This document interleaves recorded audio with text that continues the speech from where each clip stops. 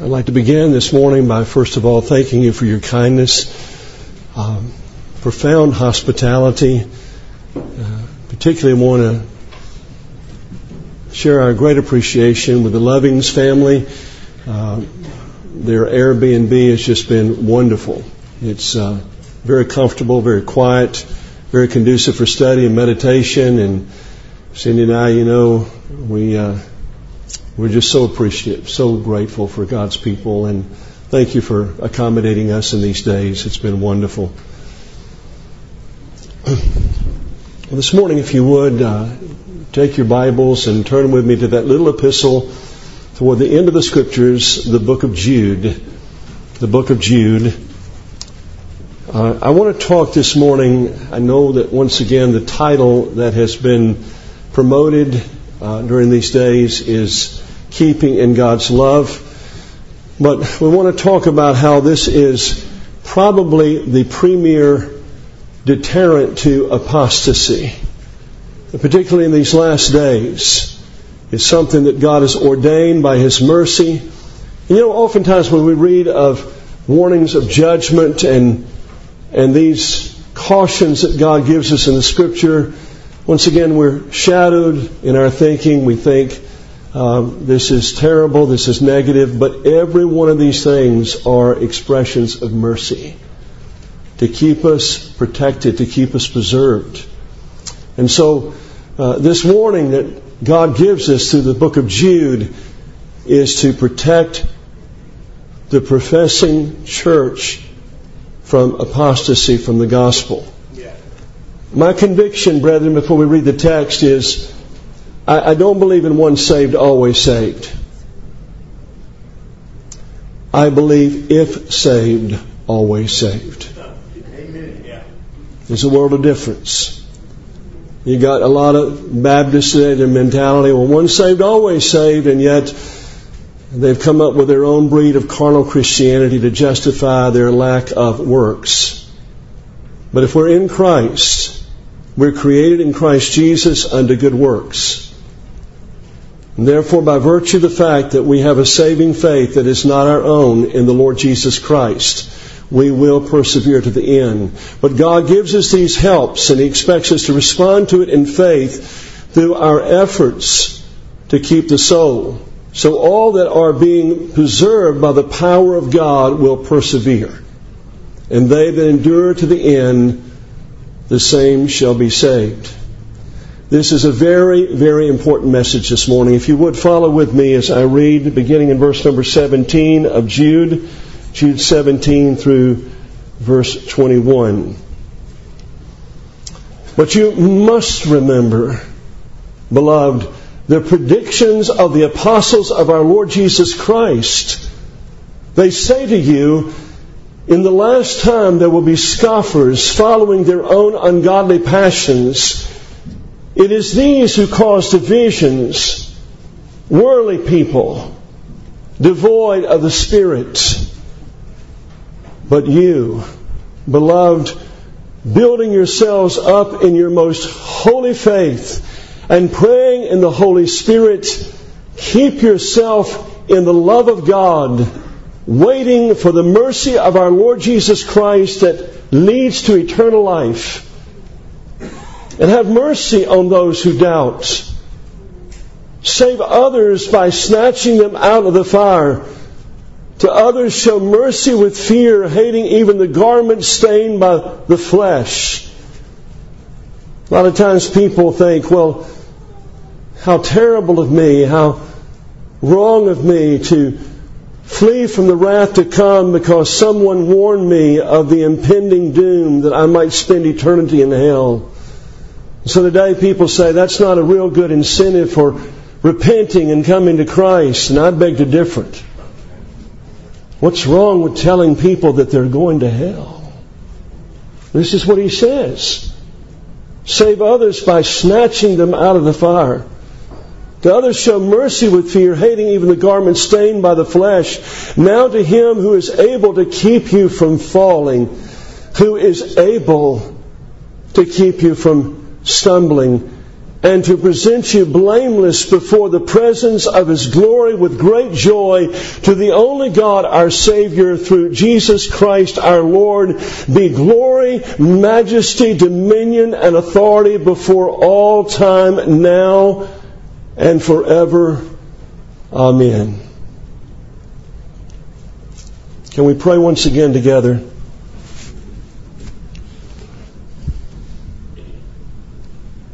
Merciful Father, thank you for this warning. This is not encumbering to your people.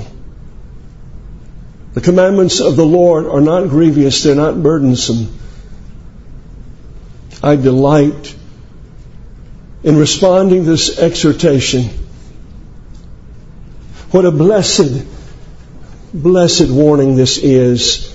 Father, in these days, I pray that more and more you might increase our sensibility of the love of God and help us to keep ourselves in it accordingly. Now we would pray once again for clarity. Lord, I want to make this as simplistic and as clear as I can, but I know, Lord, that it's impossible for the people of God, for people in general, to possess unless the Holy Spirit comes and illumines.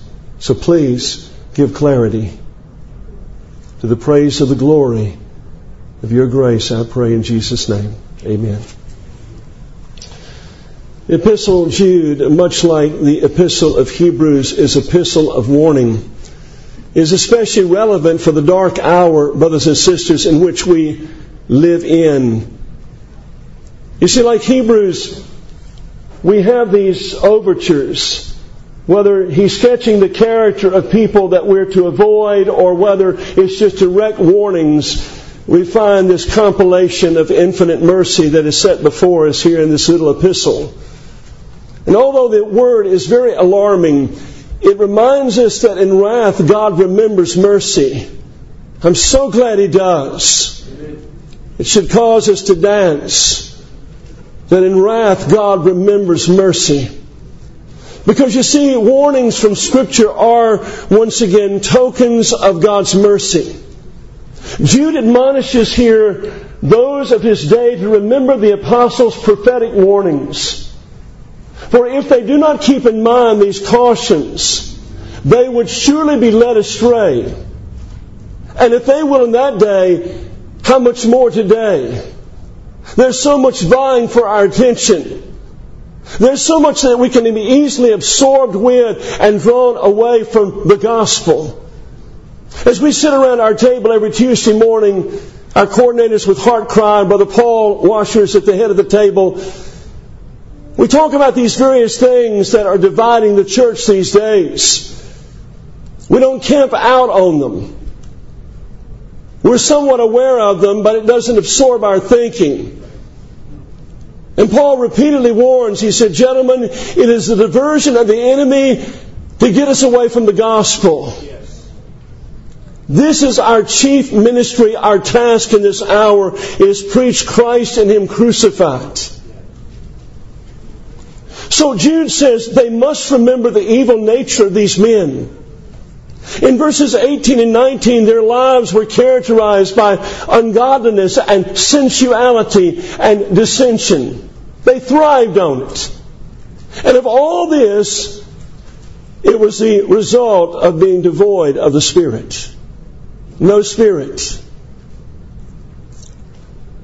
Where there is no holy living, there is no Holy Ghost. J.C. Ryle said. It is in Jude's exhortation here that we have such, once again, loving overtures from our Father. First of all, you'll notice the word keep. Keep yourself in the love of God. It's interesting, I don't want to distract here, but it's significant to note that the tense of the verb is in the aorist middle imperative. You say, well, now what does that mean? Bear with me here. I try to make this very simple. It speaks of maintaining a position. In other words, it's an urgent word meaning to remain steadfast. Keep yourself in a position where God can affirm and bless you. Also, you notice the verb is modified, which the word modified means strengthened by three participles. Now, I remind you this morning, this is simple to grasp, listen carefully, that participles are verbs that take on an adjective meaning, an adjective function. Therefore, what Jude is saying to us is that by building, praying, and waiting, believers continue in Christ's love, and therefore they protect themselves from the insidious plague of apostasy from the gospel. You see, you will note that the love of God in this text is His love for us. That's a no-brainer. But we need to be reminded of it. Not our love for Him here. He speaks of His love for us. And it is something that is profoundly subjective or experiential. How can you say that this is exclusively speaking of a doctrine, a theological concept, friend? Yes, we can keep ourselves in the truth of that doctrine. But this affords the experiential. It is not something that is merely intellectually attained, but once again, felt. It's something that I feel, I sense. The nature of this love speaks of a sphere, a place of blessing. Although His love, listen, never changes toward you and I, we may lose the sense of it. So what is Jude saying? He says, keep yourself in the place where God's love can affirm and bless you. Now, Matthew Henry made this comment, which I thought was right on. He said, the meaning here is take heed of throwing yourself out of the love of God for you. Of its delightful, are you with him now? Listen to this. This is wonderful. Of its delightful, cheering, strengthening manifestations, keep yourself in the way of God if you would continue in His love. So, it's like one pastor told me. He said, you know, Brother Don, I believe that God's love flows freely in this hour.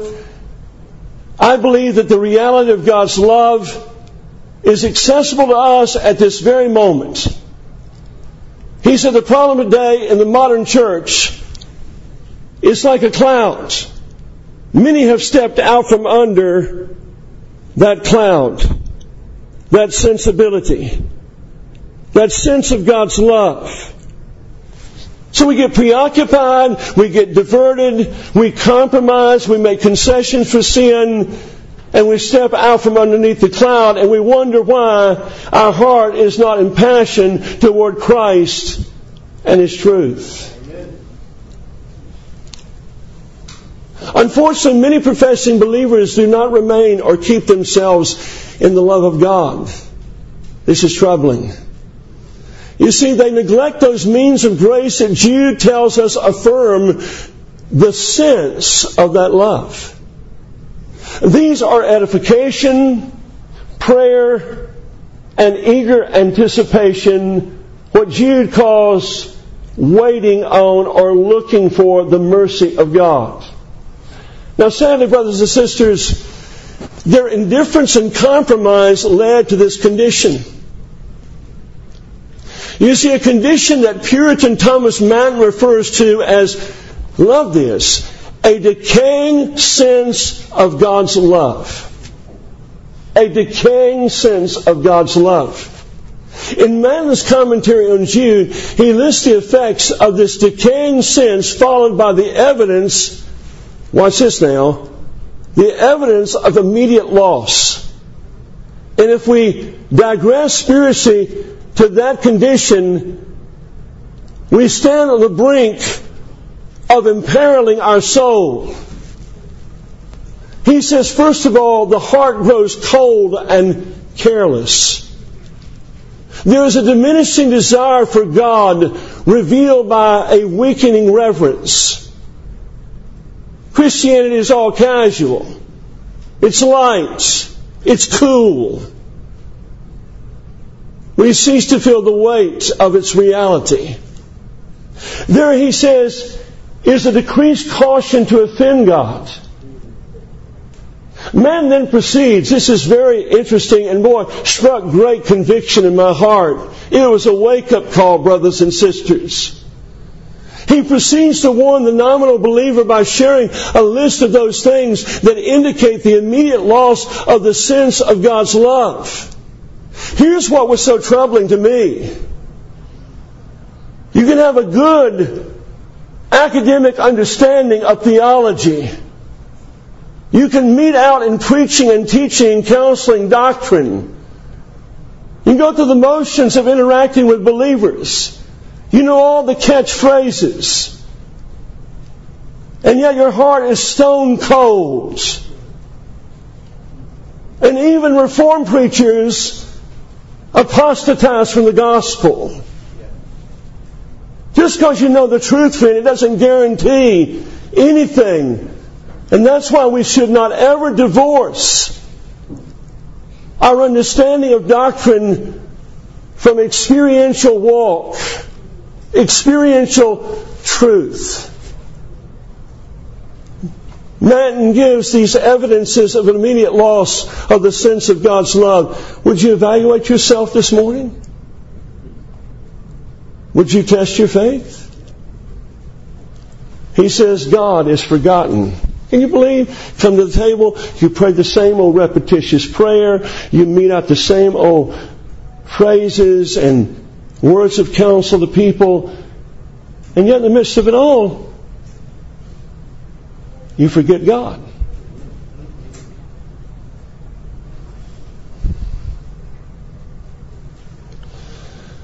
Sin is unchecked. It ceases to be mortified. There's an indifference or no frequency for private communion with God. Al Martin said when he traveled as an itinerant all over the United States preaching, he said, I only met 5 pastors. And he was in Reformed churches that had a devotional life with Christ. Only 5. Well, they just thought, well, I study the Scripture, I study hard doctrine, I study the text, I'm very expositionally oriented, but no communion with Christ.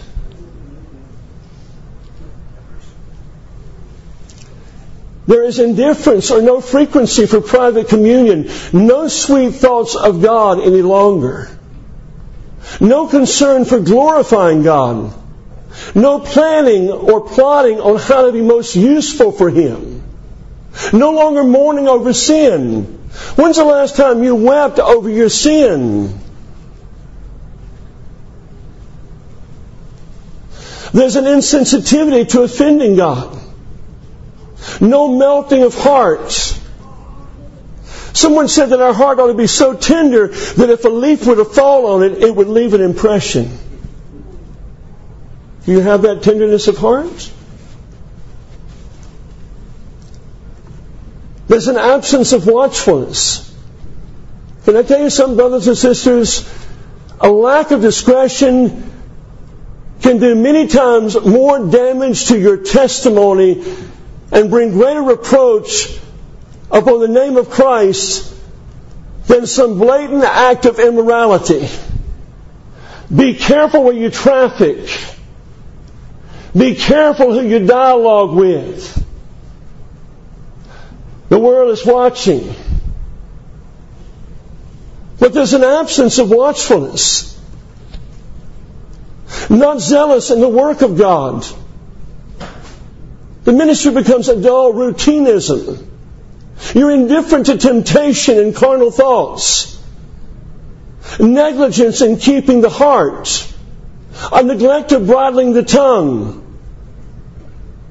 I'm out in the middle of the lake with a good friend of mine who's an evangelist. He's Arminian, but he really sharpens me. He's a big striper bass fisherman. Normally when I go fishing, they're never biting, and this was no exception. So it's very conducive for fellowship. And so he asked me, he said, what do you think about preacher so-and-so? And at that time, being the cynical, critical person I tended to be, I began to share with him all my quote-unquote concerns. And then finally, when I finished, I said, well, brother, I won't say any more. I'll just say that one of these days, that brother's going to have to give an account of himself to God. And when I said that, my friend at the other end of the boat looked at me and said, and yeah, you and I are going to have to give an account for everything that we just said about him.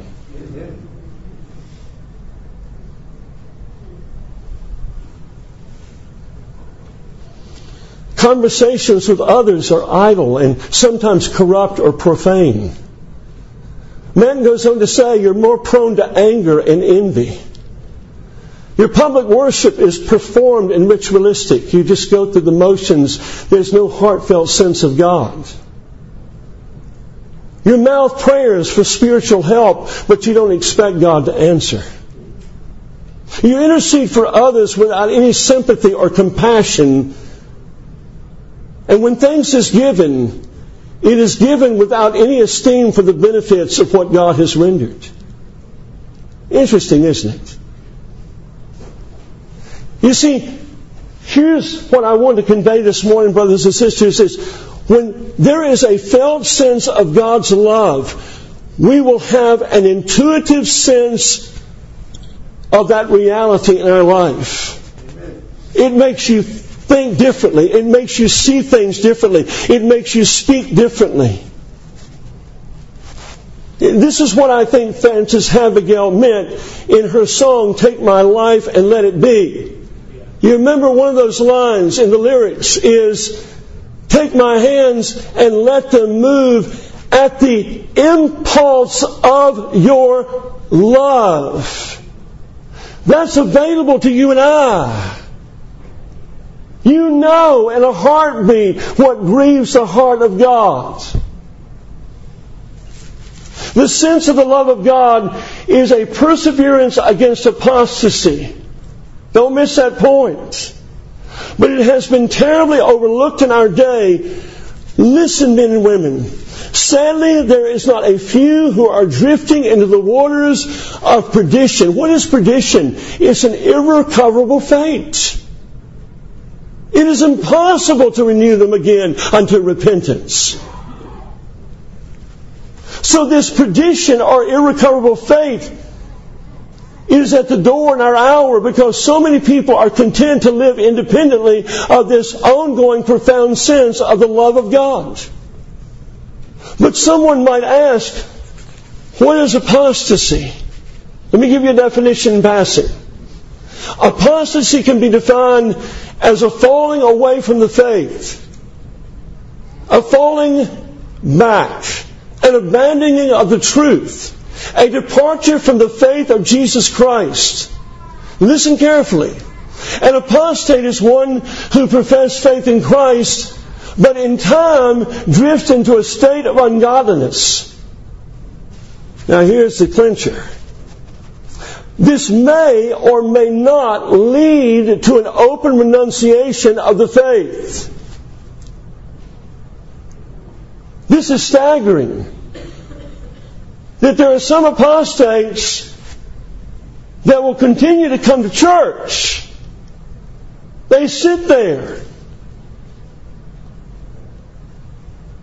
But truth never moves them. An apostate is one who has an intellectual understanding of the gospel. Having professed faith in Christ, he evidences a change for a season which could last for many years, including a lifetime. But after a season of faithfulness to God, he begins to neglect Scripture and the way of holiness. His indifference leads to increased ungodliness. He may once again continue to attend church, but he takes on the role of a despicable hypocrite. These words are timely by Spurgeon. Listen to what he said. The making of a devil was an angel. The making of a son of perdition was an apostle. The making of an apostate is a professing Christian.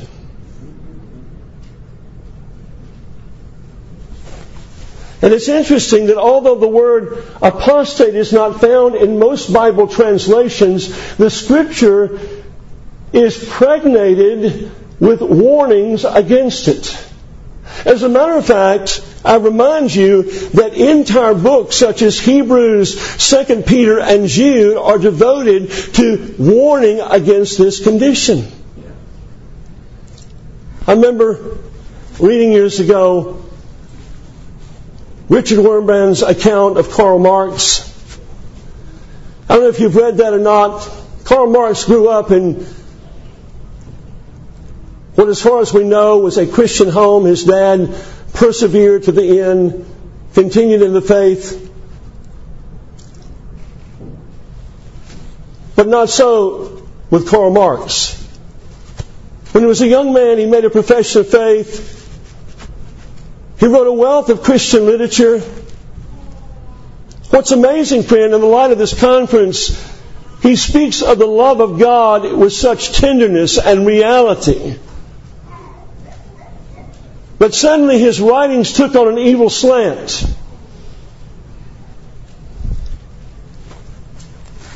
And he speaks of people in terms of destroy them. It earned him the nickname Destroyer. What happened after that was people believed that he was involved in the occult. He turned away from Christianity. It's interesting, his home fell apart. 3 of his close loved ones, I believe a couple of sons and a daughter-in-law, committed suicide. His family was victimized by malnutrition.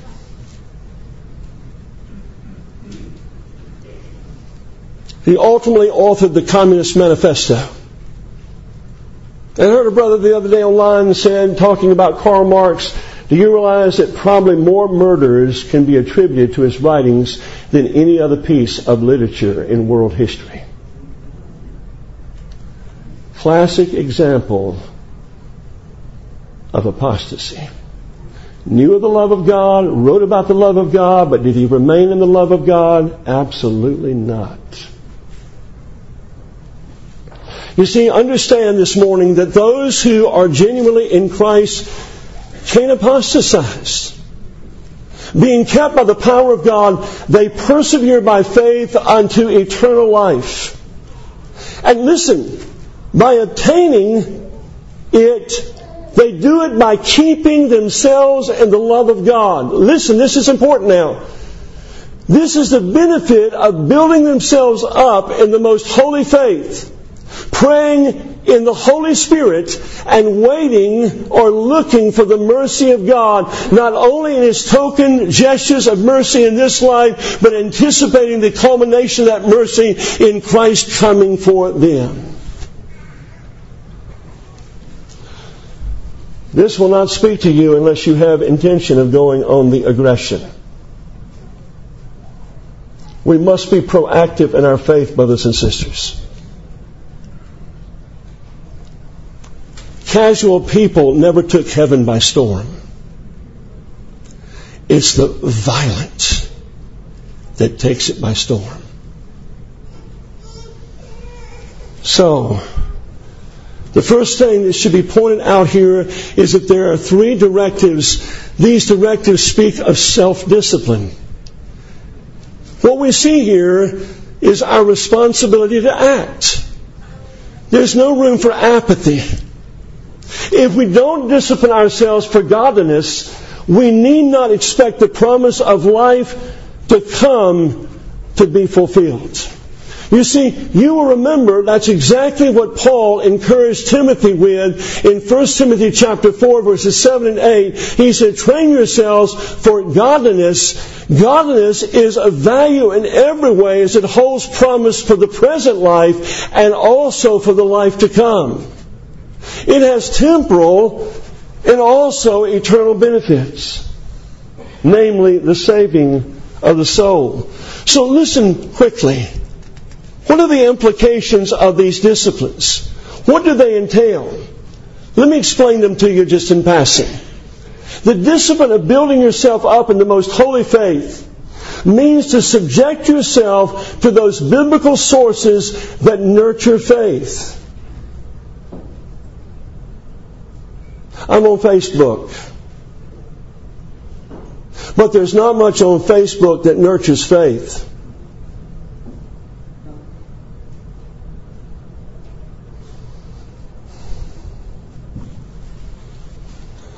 Subject yourself to the local church. Subject yourself to the Scriptures. Be intentional about it. Fight for it. Make things that are outside distractions to assembling with your people here in your local church or wherever you might attend church. Make those things non-negotiables. Like, listen, I'm hanging out with the people of God. We have an organized meeting that the elders have set up. I need to be there. Whether it's for fellowship, whether it's gathering around the Word of God, for the preaching, whether it's fasting and prayer, I need to be there. And you force yourself. But you come away with a greater consciousness of the love of God. Listen, to be strengthened in the love of God calls for body life. The exchange of love, encouragement, prayers, and ministry of the Word within the local church serve to strengthen our faith and deter apostasy. You say, Don, I know that, but are you living that? Does that drive you? That I'll make no compromise, because a compromise may lead to a digression that could result in the destruction of my soul or the destruction of those that I have stewardship over, namely my family. He says also, you're to pray in the Holy Spirit. These exercises modify keeping in the love of God. Build yourself up by subjecting yourself to those sources that edify, but secondly, pray in the Holy Spirit. It is not a reference to speaking in tongues. You got to say that, friend, because I hear so many people that will use this as a reference to justify their tongue speaking. Rather, it means the Spirit exerts His influence upon us by directing and reminding us of those noble pursuits of holiness that we should pray for. It means that we pray accordingly to the Scripture, according to what Scripture has given us. We pray according to the purposes and promises of God. Then also, there is a discipline of waiting for the mercy of our Lord Jesus Christ. Now, what does this speak of? It speaks, my friend, of aggression once again. Other translations, it's interesting, use the word look. I told you that already, but I reiterate. Which speaks, now listen to this now, of an earnest expectation. In other words, I'm on the lookout for mercy. I'm on the lookout for God to show Himself in providence. I'm on the lookout of how God is setting up parameters in my life to guard me, to protect me, and to perpetuate my perseverance in the faith. And I'm looking and I'm living in the light of the ultimate mercy, and that is the coming of Christ for me as His purchased possession. You see, listen, implications of this do not exclusively entail an anticipation of the Lord's coming. They also entail a pursuit of the merciful overtures of God to help us in all things. Let us take heart, brothers and sisters. You see, these three distinctives afford a sense of God's love.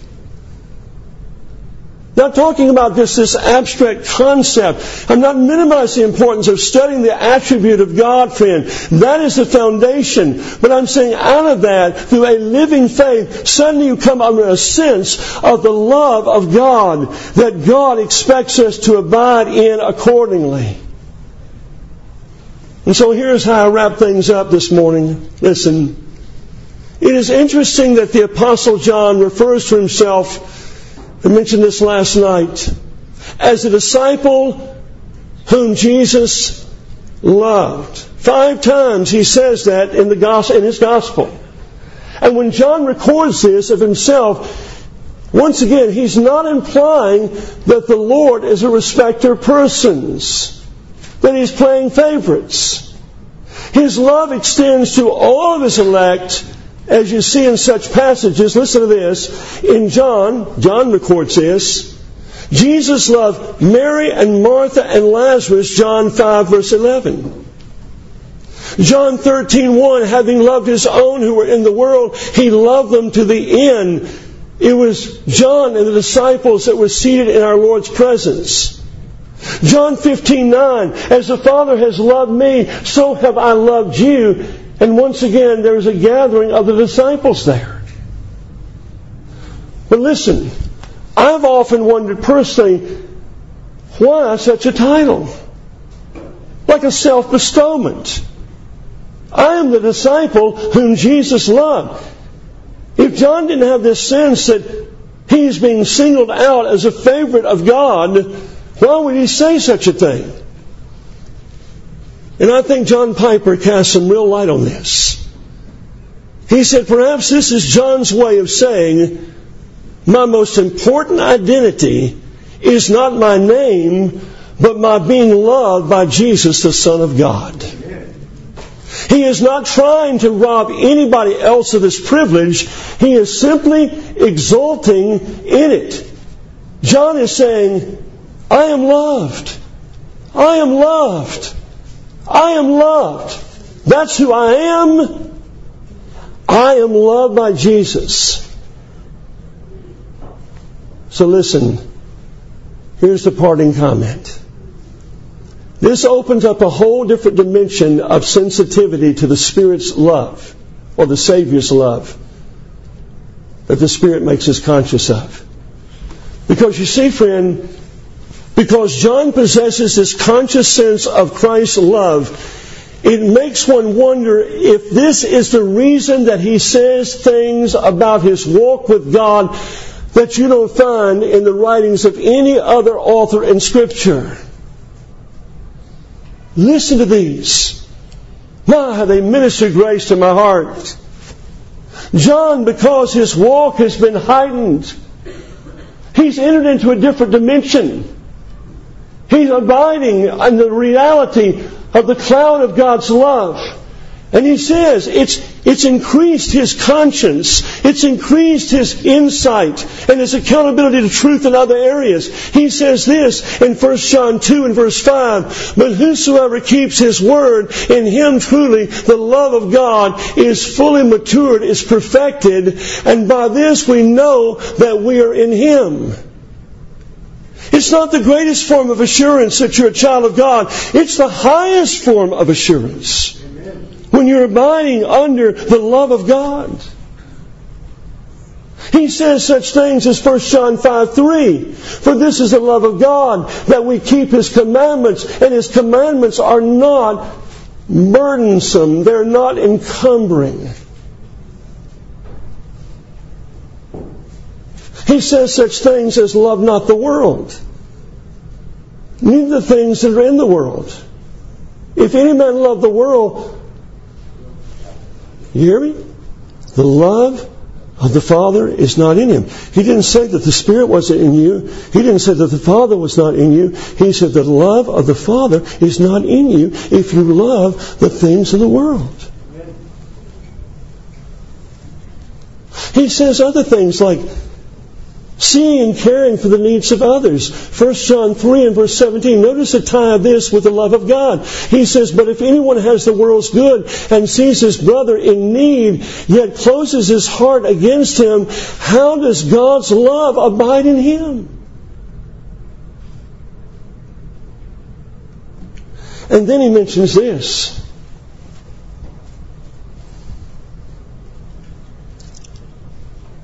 A manifestation of love for God's people is a sign of abiding in His love.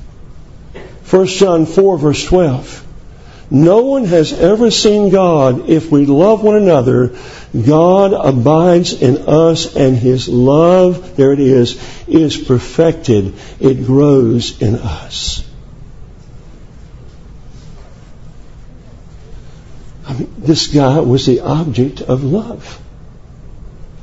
It was not just some theological abstract. This is something that he felt, that he sensed, that he operated underneath. So don't forget this. Listen. Interestingly, these things speak to the reality of the sense of God's love. I have no doubt, brothers and sisters, that he enjoyed a dimension of it that authenticated his salvation, but also it preserved his soul through all the temptations and tribulations that he was called on to endure.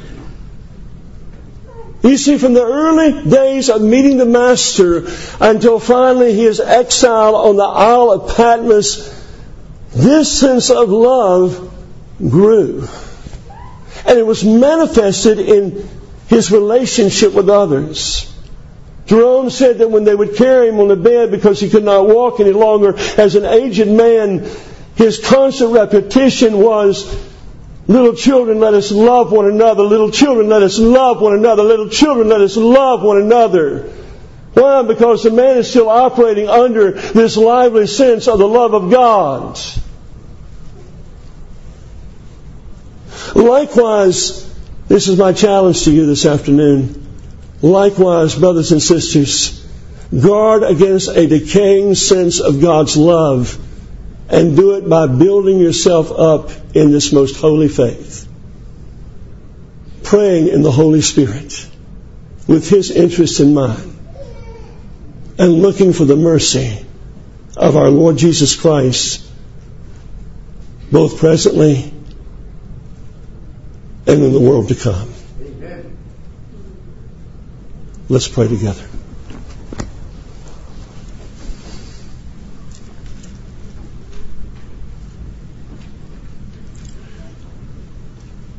Holy Father, I pray that you might take the truth that we've looked at this morning, and may through the power of your blessed Spirit, may it be riveted to our hearts. May it engender such conviction that we would resolve in our home, in our workplace, in every sphere that we traffic, to be conscious of your love and to abide under that sense consistently. Thank you, Father. There is no doubt in my mind that this must be the supreme preserving agent to keep us from perdition and ultimate apostasy from the gospel. Use it, O God, please, for your glory. For Christ's sake. Amen.